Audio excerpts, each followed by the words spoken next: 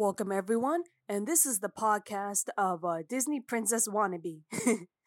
The name's Destiny Backus, and I am here to read you a little selection of one of my many short stories. If you wish to check out the rest of my short stories, you can find them on my blog, Backus Fun Fiction. I hope you enjoy this reading, and I hope you have a lovely day.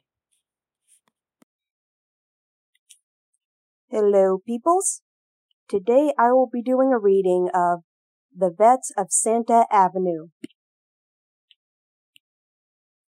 The alleyways of the city were both a haven and a danger for mice to dogs alike.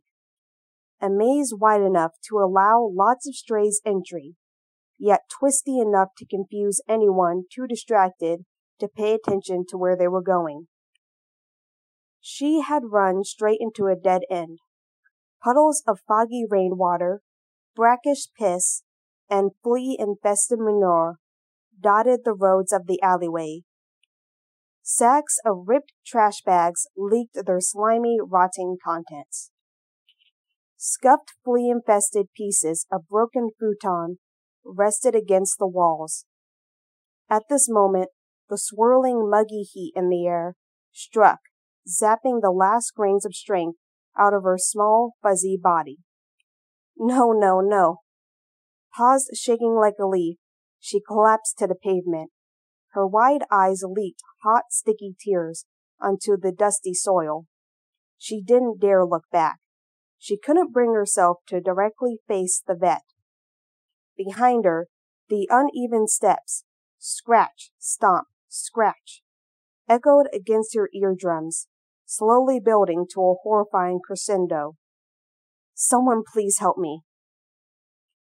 Her unblinking gold orbs continued to stare blankly at the garbage-piled brick wall that stubbornly prevented any means of escape. A shadow had formed on it. Scratch. The silhouette of the vet got bigger, her dog-legged prosthetic limp sticking out of his small body. Stomp.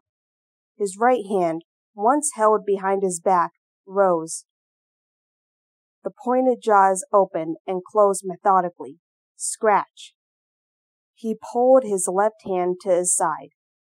Made from silver and copper, the petite cage swung back and forth.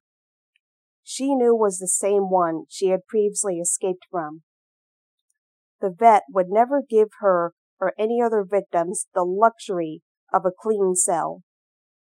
Her eyes drifted to the smooth blank face of the shadow. It and the steps had come to a full stop. The vet slowly lifted the hammer, readying the motion that would knock her out. Her shaking form began to vibrate even more. Someone please help me. She sniffed and hiccuped, but no one ever would. The hammer came down, striking the back of her skull with a loud crack. You should have known. I always catch my pest, Vet said, his shrill voice sounding like nails on a chalkboard, piercing through her blackening consciousness. Thanks for the challenge, though, Ditz. Her squishy, limp body was picked up and thrown into the cage for easy transport. The door clanked and clicked shut behind her. Ditz landed hard against the icy metal flooring, soothing the throbbing ache that ran through her exhausted limbs.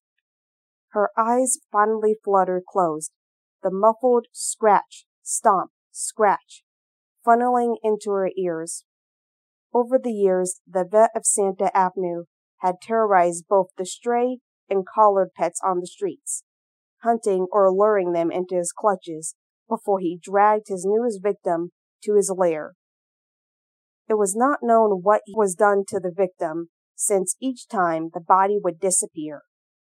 However, Ditz would soon find that out, whether she liked it or not.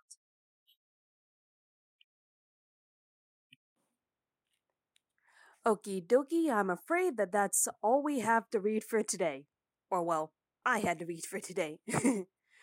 Hope you enjoyed everything, and if you didn't, then, well, I hope you enjoy another one of my readings. And to those who are curious, again, You can find my official readings, or well, writings, on my blog, Bacchus Fun Fiction. Uh, Hope you have a good night or day.